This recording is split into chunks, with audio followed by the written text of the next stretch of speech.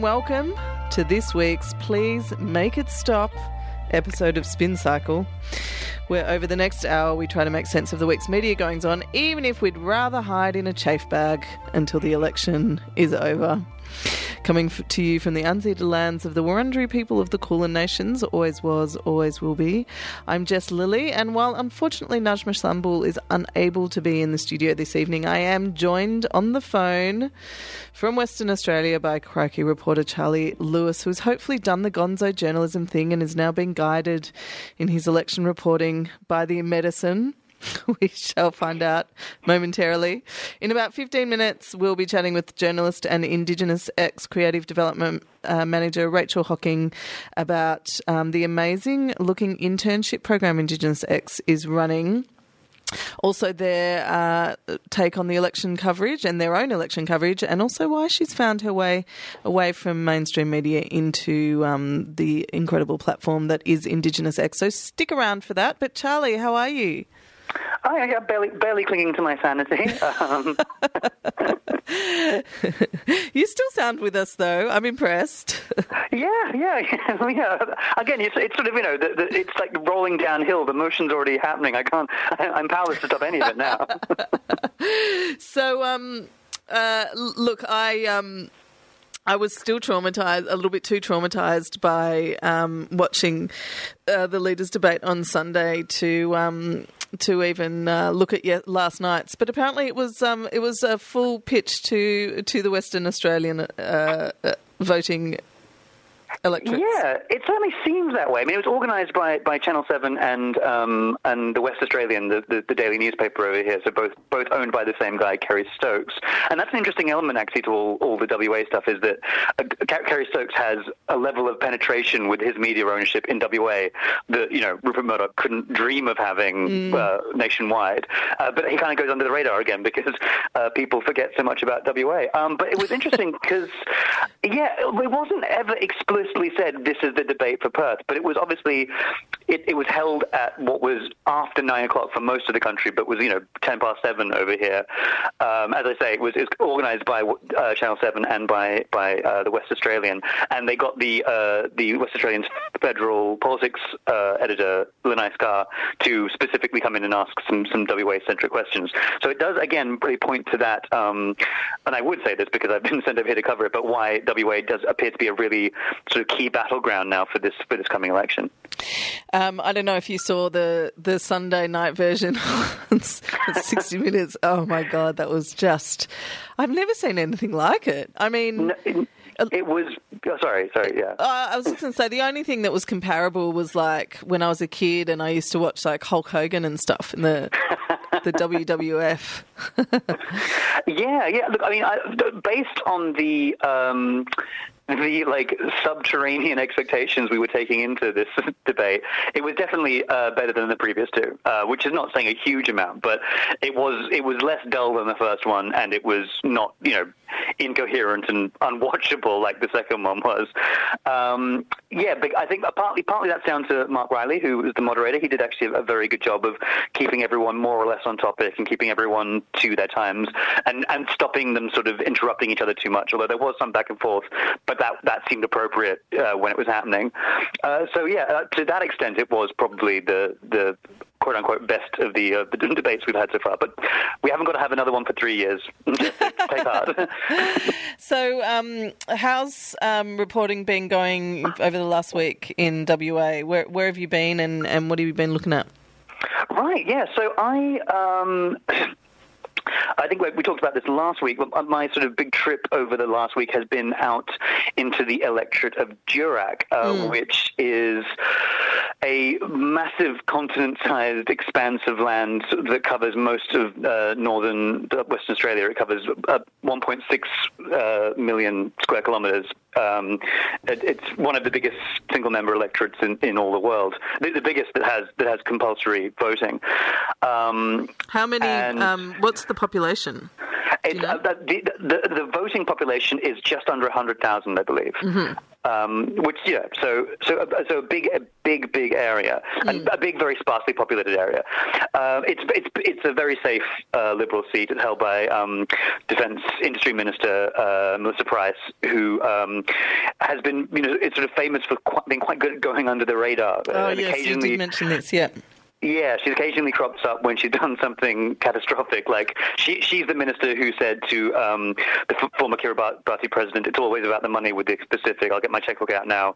I don't know if you remember that little incident, but those are the kind of things you hear from her. But she is, I mean, I think considered a reasonably effective local member to the extent that you kind of can be, and that's the thing that's so striking about it. And the thing I try to put across in the writing that I did about it was that there's no obvious community centre in a place like Dirac. There's no obvious community issue that you can rally around and really make a defining issue if you were ever to try and unseat a sitting member, even if it wasn't as incredibly safe as it is. So I spent a lot of time while I was down there talking with various advocates for things like climate change, and also there was actually a push, a Voices of Dirac kind of group that was trying to get a kind of Teal-style independent to campaign there. But of course, it's the thing that one of the things that the Teal independents really have in common is they're usually high-profile local people with quite a big profile that kind of represent and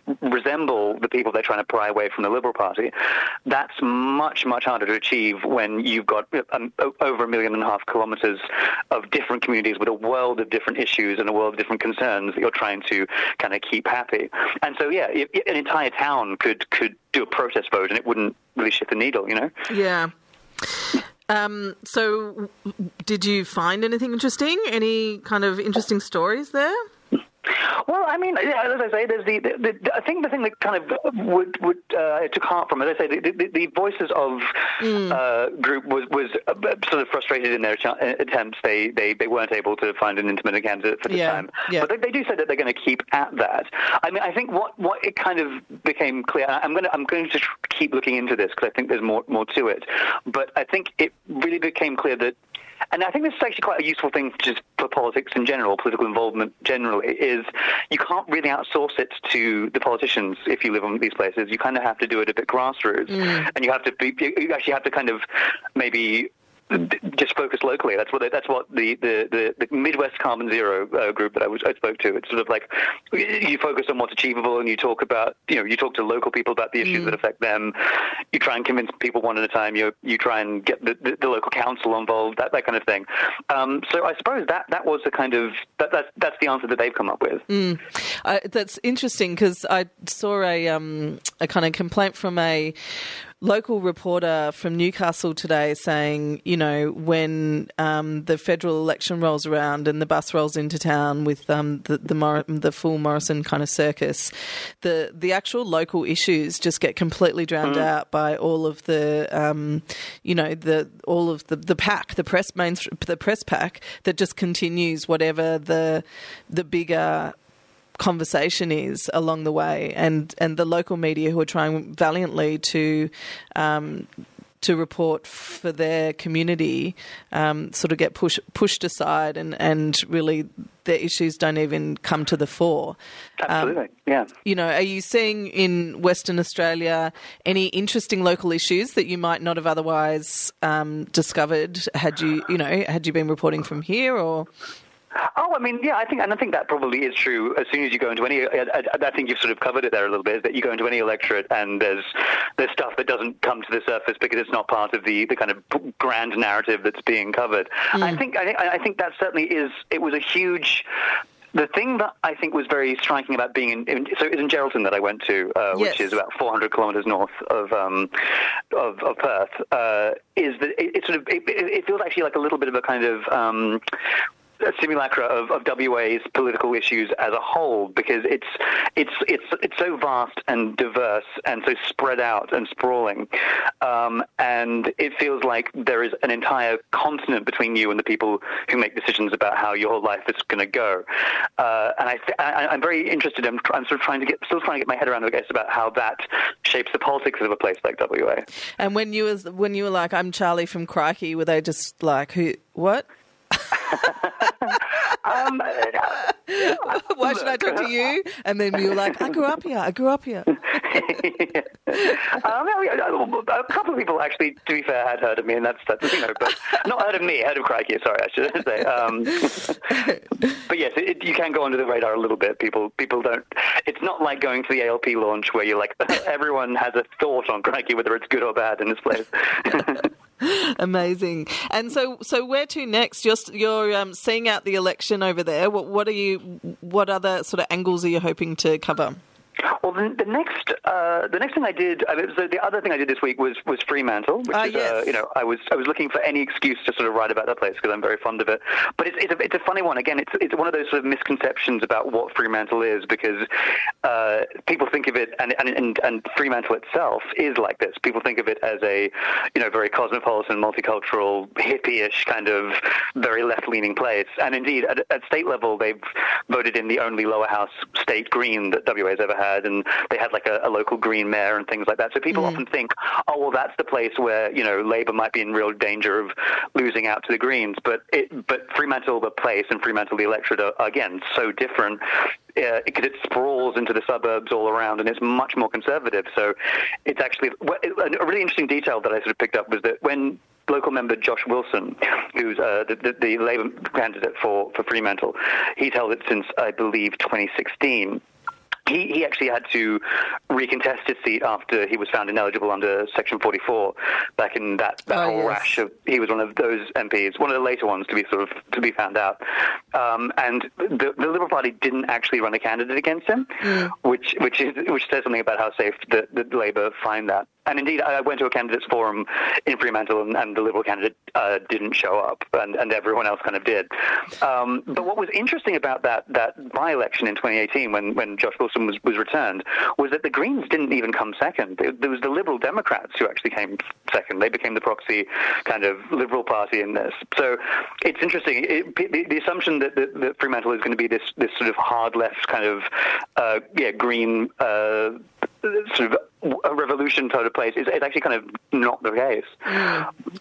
Are there any surprises that you think are brewing in WA, or is it relatively sort of predictable where it's going to go at the moment? You can never really predict. So my next stop is Hasluck, which is one of the three seats that Labour have sort of identified as being potentially in play. The understanding that I'm getting, sort of just from the various people I've spoken to behind the scenes, is that they're quietly very, very keen that Swan and Pearce might be the ones that goes. That's Christian Porter's old seat, and also Steve Irons held Swan for many years on quite a small margin, but he held it. Now he's retiring, so there's whatever local profile he had is kind of gone. And then there's obviously all the controversy surrounding Christian Porter in Pearce. So there's a big. They think that's really, really. Maybe not close to likely that they might be able to prize those ones back. Hasluck is kind of at the outer edge of what they think is possible. They think all things, if we have an absolute blinder, if the swing is really, really big over here, then we might be able to take Hasluck as well. And in terms of surprises, I think, again, I talked a lot about the seat of Curtin last time. I think that's going to be a really, really interesting one which is being targeted by Kate Cheney, who's an independent, going against the Liberal incumbent Celia Hammond, who replaced Julie Bishop. That would be catastrophic for the Liberal Party if they lost that seat, because that's been their safest one for many, many years. And the other one that I guess is worth keeping an eye on, but it's interesting, no one seems to be really talking about it that much, is the seat of Cowan, which is held on a very, very small margin by Labour's Anne Ali, former counterterrorism expert and actually a teacher at my old university. but it's sort of considered that she's probably going to be okay. But I think it is worth keeping an eye on, and you wouldn't want to obviously get ahead of yourself in a seat with a less than 1% margin. Charlie, are you enjoying yourself driving around Western Australia harassing people for their political opinions? It's a funny thing. I've been saying this to a lot of people. It's sort of, there is this sort of sick dichotomy where it's kind of like, on one level it's like, oh, this is what we all live for when we, as a political writer, this is where all the good stuff happens. But also, once you're in it, you're like, when is this going to finish? When can I just have a normal? Because also, I think the other thing, just to complain about my day, is that because of the time difference, I've often got to get my piece in by about 8:30 in the morning in my time. But most of the events I'm doing are like late at night, so it's a real write all night, get up very early, make sure it's half coherent, and yeah. So it's not doing my sanity any good. But I am actually really, really enjoying the process, and it's very interesting being in your old hometown as a writer rather than as a citizen. That's been very interesting. Yeah, so I'm very glad I'm doing it. Brilliant. Well, next week is going to be a cracker. It'll only be a few days away, so we look forward to speaking to you then. And by then, no doubt, you'll be completely unhinged, and that's the kind of radio I like to bring our listeners. Absolutely. That's what the Triple R community relies on and expects from us. Thanks so much, Charlie. Triple R on FM, digital, online, on demand, podcasts, and via the app. Now, joining us on the phone, I'm very pleased to introduce Rachael Hocking, who's a Creative Development Manager at IndigenousX. She's also a journalist, curator and TV presenter. You'll have seen Rachael on your screens at NITV, where she was a reporter and presenter from 2015 to last year, including co-hosting its flagship show, The Point.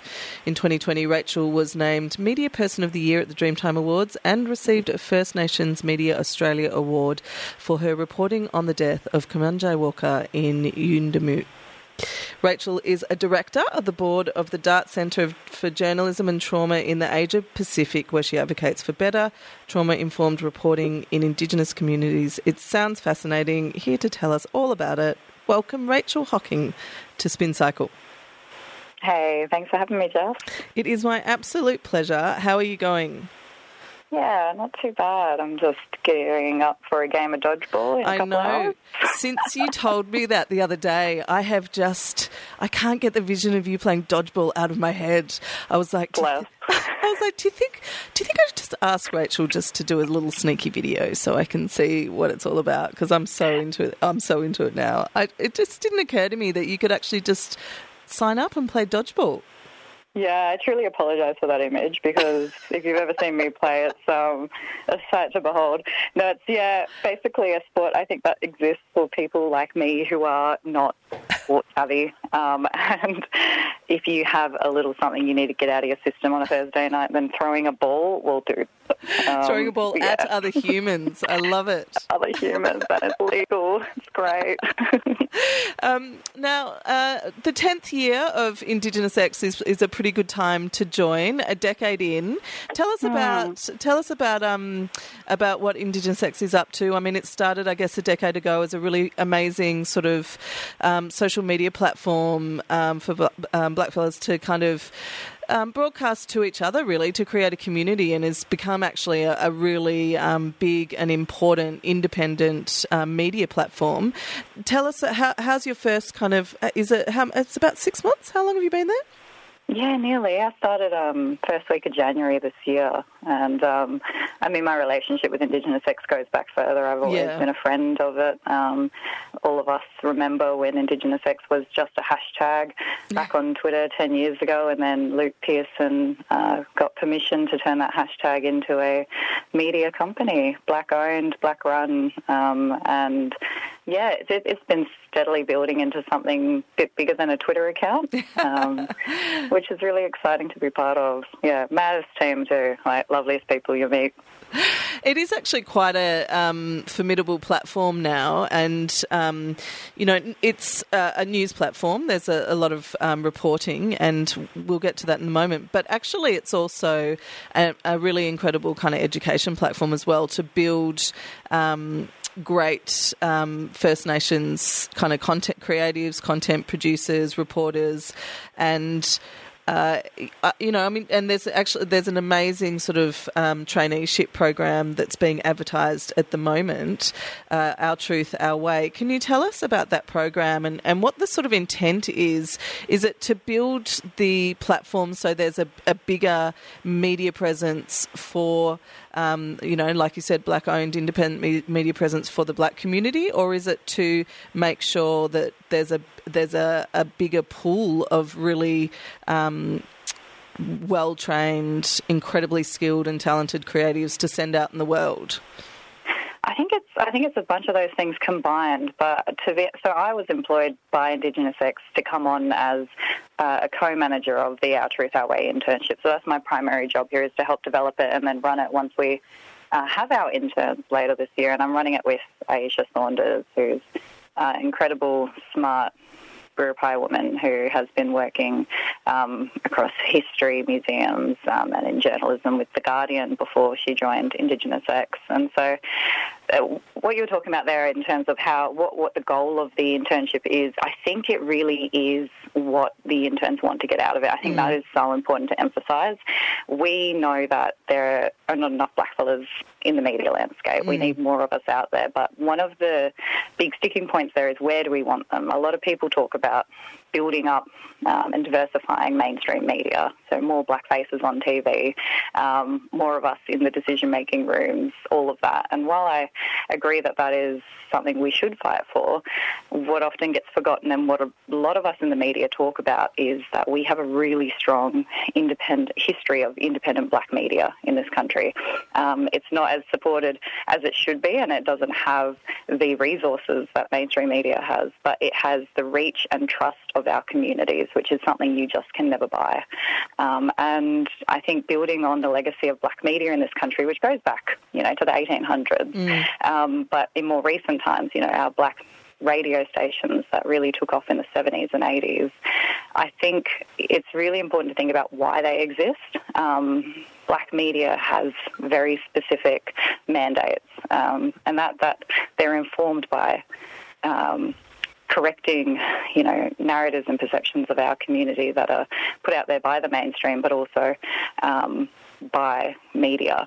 And so one of the things I often talk about is that the Royal Commission into Aboriginal Deaths in Custody in the early 1990s actually made recommendations around the need for strengthening Indigenous media. And the reason for that was because there is a very well-known fact that media influences policy, influences perceptions, influences treatment of our peoples. And so if we can strengthen the backbone of our black media, if we can bring more of our young people into First Nations-led media rather than seeing it as a stepping stone to go on into the mainstream, then I think we're going to get closer to the original purpose of why we were created, rather than coming in, getting trained up and leaving. So what we really want to do with this internship is say, that there are options for you. You can go wherever you want. The world's your oyster, but this is why black media exists and this is why it's important. These are the things you can't learn in university, cultural accountability, back to your community. There's a reason why our stories are so strong when they come out on our platforms and so different to the ones that you see published in the mainstream. It's because we have our community feeding back into us constantly what they expect of us, and that includes when they think we get it wrong. And because of that constant two-way between us and our communities that we're a part of, that we go home to each night, we're stronger for it. And there's trust there that, like I said, that trust, it's something that didn't exist at the beginning with mainstream and which has been eroded and which I don't think will ever be earned by some people in the mainstream. But that's what our foundation is. It's trust with our peoples. And so, it's a lot. It's a lot for a young person to come into and hear and learn about. But what we want to do is make sure they know that, there is there is this world of black media out there, and I think we want to focus on making it as strong as possible. And if the young people who come through our internship get through and they want to go and explore the mainstream, then go for it, because that's a worthwhile cause as well. But I don't think enough of us at university are told that we have this other option. Yeah. It's interesting that, and also to your point, yes, there's a huge community and cultural accountability that comes with what you do. And responsibility to the communities, and I like the fact that they're not quiet about letting you know. Yeah, they shouldn't be either, you know. But I do, the fact that it's our truth, our way, I mean, it sounds amazing. What an incredible sort of philosophy to empower young voices with. You know, this is your truth, your way. This is what you're empowering them to kind of tell their own stories, you know. Yeah. I'm interested, and, you know, I think from what you were saying then as well, it makes sense when you think about legal representation too, and health systems, that they're only effective, or the most effective ones are ones that are run by the community themselves, or people with you know, knowledge and understanding.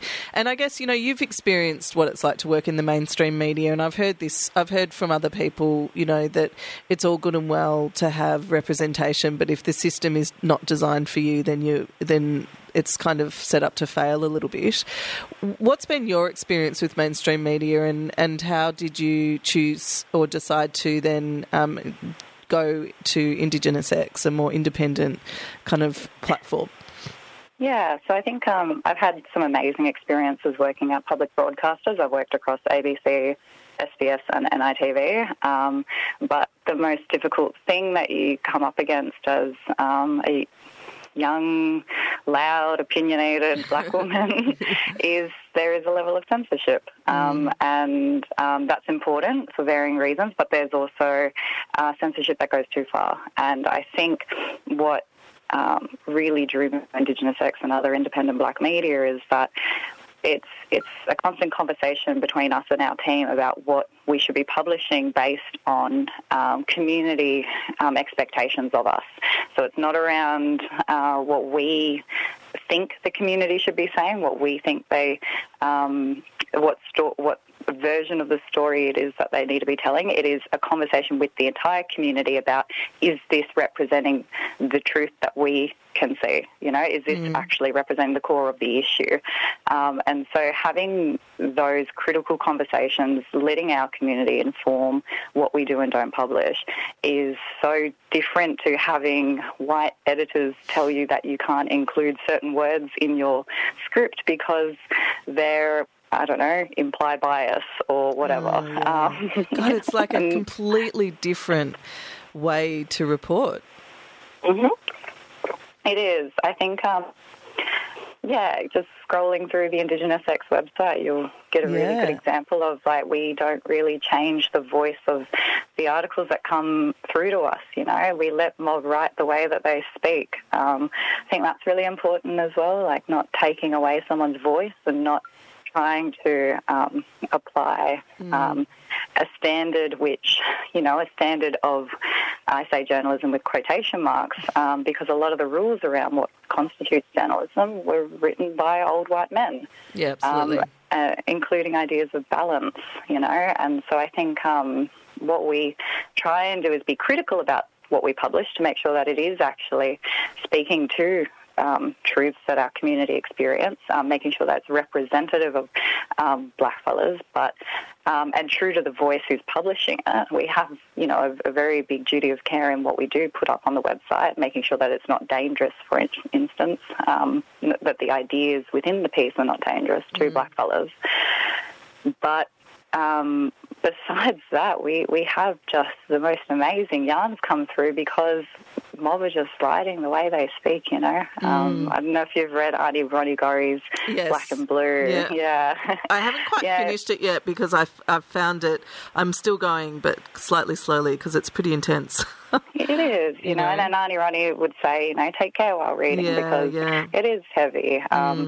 That's why she's got humour in there too, you know? Yeah, I've seen her perform, I think it was at a Queer Stories, and by God, she's funny, you know. Oh, God, yeah. belly laugh though, yeah. But the whole thing about that book is, that's I felt like I was sitting down having a cuppa with Auntie that whole time, because it really broke away from the rules that Australian literature kind of prescribes for these sorts of texts. I think that's really important because storytelling's in our blood. Like, we know how to do it. We know how to share a yarn. We can talk your ears off. I'm probably doing it now.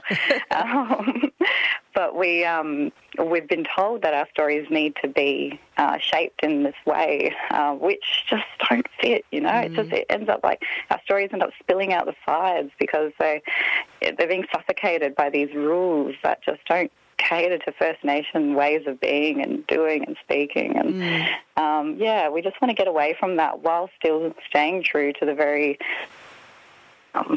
the accountability that our community expects of us, making sure that there's obviously legal risk and defamation we have to consider with every piece. That's not going to go away.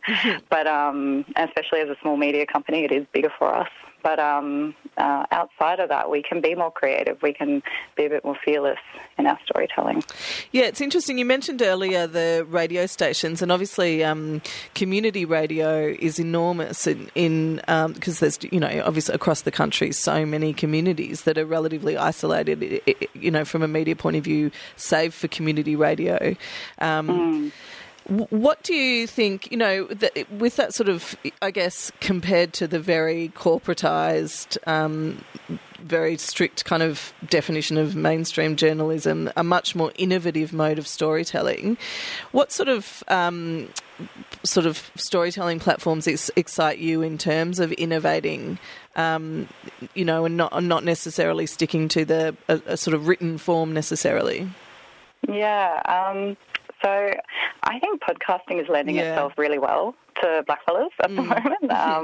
And, I think we're seeing a lot of mob just realise that all you need is a little home setup, can be pretty affordable, and just talk, just talk. And I love hearing black voices on podcasts. I think it's a really natural fit for a lot of our storytelling. We're seeing a lot of the black media organisations come out with their own podcasts. For instance, IndigenousX, we have a podcast. The Courier Mail have an awesome podcast. They have a couple, actually. And the Courier Mail is like an excellent example of a black media organisation, primarily newspaper, have their podcasting studio, who are the backbone of a community. They're national. Incredible, right? What they did for, after the floods is just incredible, given that they were also so deeply affected. Exactly, 50 metres from that levee. Yeah. Still recovering. They copped 2 floods there, and I think what's really important to note is that it wasn't, their job to do any of that. Courier Mail just stepped up not because they felt like they had to, which they definitely did, but because they actually had the networks. They were connected to the communities that were most affected. They trusted. The mob knew them. They knew that if there was going to be a fundraiser, they could run it, they could go to them, they could trust where the money was going to go, they could trust that they were going to coordinate the help. They already had the phone numbers for all the people who were affected in communities. They're family members for people who are affected in the communities, and this is the thing, like when you have a black media organisation running the relief effort in a community that was absolutely devastated by floods, got to think like this is decades and decades of hard work, but it shouldn't be them doing it, of course. It's incredible that they did, but I still think I really think a lot needs to be said about how much it was just left to them to pick up the pieces, and still to this day running relief every single day. Also put out their latest newspaper, the first one they were able to drop since the flood. So if you do want to lend a hand, obviously there's all the fundraisers you can still donate to, but pick up a Courier Mail, subscribe. It's not that expensive. I subscribe, and it's such a treat getting it in my letterbox in wet and cold Victoria, getting that sort of dose of somewhere completely different, and just it's such a joy to see that newspaper, and I think it really does shake you out of your acceptance of what does account for the media in this country. I mean, we know media ownership is so narrow anyway. And to your point about, the gatekeepers being old white men, I mean, the systems, and we've seen just in this election coverage what the corporatisation of the media, where it ends up in terms of who gets to say what. And speaking of election coverage, it's pretty, you'd love to think that deaths in custody would be an issue that journalists are asking leaders about, or raising the age, or the overrepresentation of First Nations people in the prison system, or, even cost of living is a huge issue, and it's becoming even bigger in the last weeks of the election. I mean, cost of living of groceries in some communities, some isolated communities are phenomenal, eye-watering, but we haven't seen that. What are the issues being raised? I mean, the IndigenousX has had its own election coverage. What are the things that, I guess, are most frustrating about a lot of those issues not making it into the debate? Look, I think, black media will continue to talk about the issues at a local level no matter what. But I think, there's a really big conversation that mob are having around enrollment right now, and who is actually going to be voting come election day. And I think we hear this yarn every election, in Northern Territory, 30% of eligible blackfellas who can vote are not enrolled. And it's not because of a lack of desire to change the system or want to exercise their democratic right.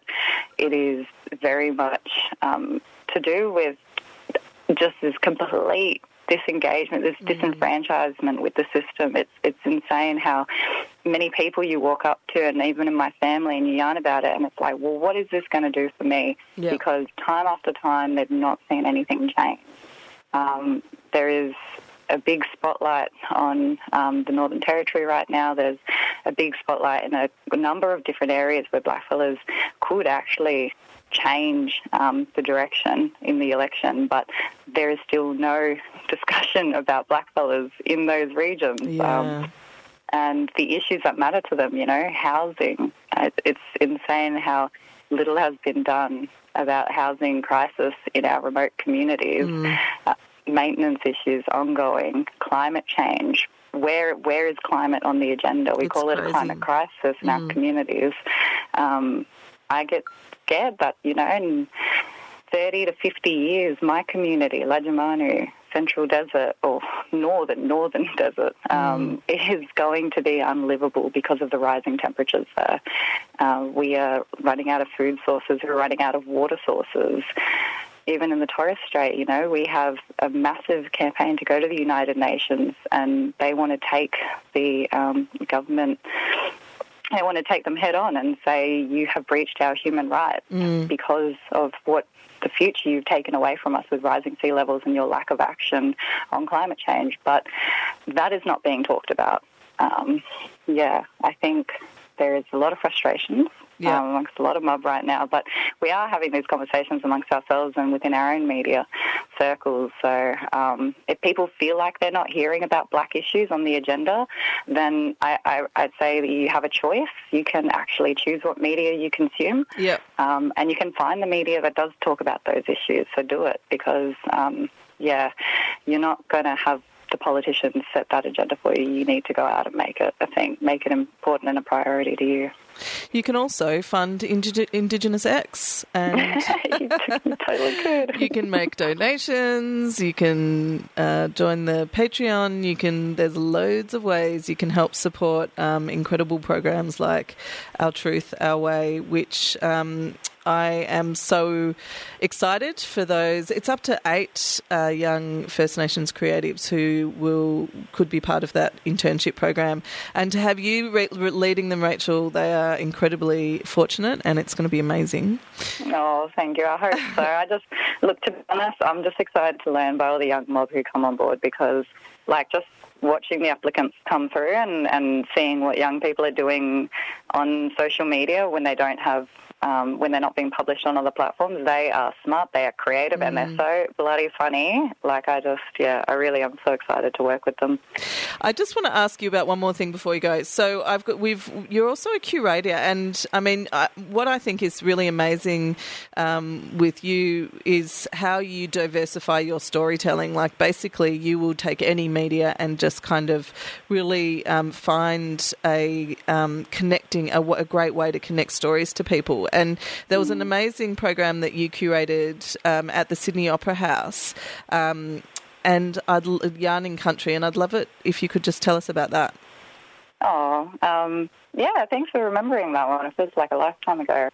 I got to bring together a beautiful group of oral storytellers for a program called Yarning Country at the Sydney Opera House I think it was just before NAIDOC week. Actually, I insisted it didn't fall in NAIDOC week because I said that's Black Christmas for us. We're too busy. But funny story about it, actually. We had a beautiful lineup. We had Dreaming Now was performing there alongside Kian. Alongside, my brain has gone absolutely blank because I haven't thought about Yarning Country in so long. That's all right. I put you on the spot. Derek Nanup dancing alongside him there, and we had Uncle Vic Sims telling stories at the beginning, and it was a beautiful night of oral storytelling and celebrating how our Nations people from across the country share story and share country. And we had a sold-out night. I was really excited, very nervous, and day before was the first day of the Sydney outbreak, the huge one, mid-last year. So last-minute scramble, they still didn't lock us down, as we know. Snuck it in. Drag their feet. So they let us perform, but we made the call to do no audience except family and friends. It was just, and we made the right call because, as we know, it absolutely blew up a week later. Yeah. So it was a bizarre thing. We had the whole room ready for a sold out audience. A lot of blackfellas were going to be coming along, and then we ended up just doing it to an empty room with our family and friends sitting front row. But you recorded it, right? We recorded it. It's up on the website still. You can watch it there. But it was a really special song. Thanks for reminding me. That's okay. No, I just loved it. I've watched it, and I'm just like, oh yeah, man, that's so cool, and I'd love to see something like that again. That was a false ending because I do have one more question. I'm really intrigued about the Dart Centre for Journalism and Trauma in the Asia Pacific that you're on the board for. Can you tell us a bit more about the scope of that organisation? Yeah. So they started in the US through Columbia School of Journalism in New York, and they've been in the Asia Pacific for a couple of decades now, led by Kate McMahon, who retired last year. I guess what the reason for DART's existence is to ensure more ethical, trauma-informed reporting. So on the side of the journalists, knowing how to not inflict trauma when you're interviewing traumatised subjects. And the other side of DART is to actually look at and treat the trauma that journalists encounter in the field, and editors as well, actually, when they look at footage. My involvement in the organisation has very much been looking at it from a First Nations perspective and thinking about the fact that as Black journalists, we cover stories, and Black journalists covering Black affairs, we cover stories every day that impact us, and often they're closer to home. Some are closer to home than others, and we don't go home and just switch off from that. We go home and those phone calls follow us. If we cover a story that is particularly close to our community, which will happen in every Black journalist's career, we will often get phone calls afterwards following up, and if we don't get them, we will make them to check in on the people that we have just shared their story, because that is that trusting, it's that accountability thing. We can't escape it, but we also wouldn't want to. Yeah. And what that ends up becoming is this huge amount of pressure, this huge weight on our shoulders, and I believe that the rate of trauma exposure of First Nations journalists is a lot higher than non-Indigenous journalists, but we have no research on that. The only research on exposure of First Nations journalists have to trauma, I think was done in Brazil. Otherwise, broadly speaking, it is entire populations that are taken into account. So what I try and do with Dart is create networks, peer support, looking at how our biggest asset is each other and Black media, and that if we can talk about the trauma that we're exposed to in the field and in the newsroom as well. I say this specifically to mainstream newsrooms. We are exposed to a hell of a lot of trauma in those newsrooms, and that is part of it as well. But if we don't talk about it with each other, we burn out. We leave media altogether, and I've seen that so often. You know, there's a revolving door in so many organisations right now with their Indigenous affairs roles, and I think that has to do with organisations who realise they need to fill a spot, they need to get blackfellas in the door, but they don't think about the supports for that journalist before they get in. Yep. They have not thought about what that journalist is going to encounter in their career. They just think they're filling their quota. And that journalist is expected to adapt to the existing system, which is, exactly has, like you said, no support or safety net for them. That's it. And so we want to empower young Black journalists and older Black journalists to challenge those systems, but to talk about it with each other as well, and then to agitate for change within all news media, including Black media. Like, we have a long way to go as well in terms of building ourselves up. It's just that we at least have a foundation that was made for us. And so, I think if we fall back on that, then we can't really go wrong.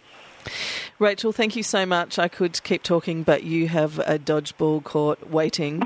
I've been chatting to Rachael Hocking, who's a creative development manager at IndigenousX, and so much more. Support IndigenousX. Get on there right now and donate some money if you haven't already, and keep reading. Thank you, Rachael. Can't wait to hear more. Yeah, no, absolutely. Can't wait to talk again soon, Jess. Great show too. Thanks. Cheers. Triple R on FM, digital, online, on demand, podcasts and via the app. Thanks for tuning in. If you have been a little bit disillusioned by the media during the election, just go and, as you're doing, listening to Triple R, go and check out some independent media. There's loads of it in Australia. I mean, I'm just looking at the IndigenousX landing page now, and there's some cracking stories on there. And what a fabulous, incredible woman Rachael is. We hope to hear a lot more soon. I'll be back next week. Ciao for now. And that's all for this week. Thanks for listening. You can find us every week on your favourite podcast platform. And you can follow us on Twitter at NajSamble, at Lily Juice, and at The Shuffle Diary. You can also listen in at rrr.org.au via On Demand for the radio version of the show. Want to support Spin Cycle? Become a Triple R subscriber. Your subscription helps keep the station running and helps Triple R produce and create great radio and podcast content like this.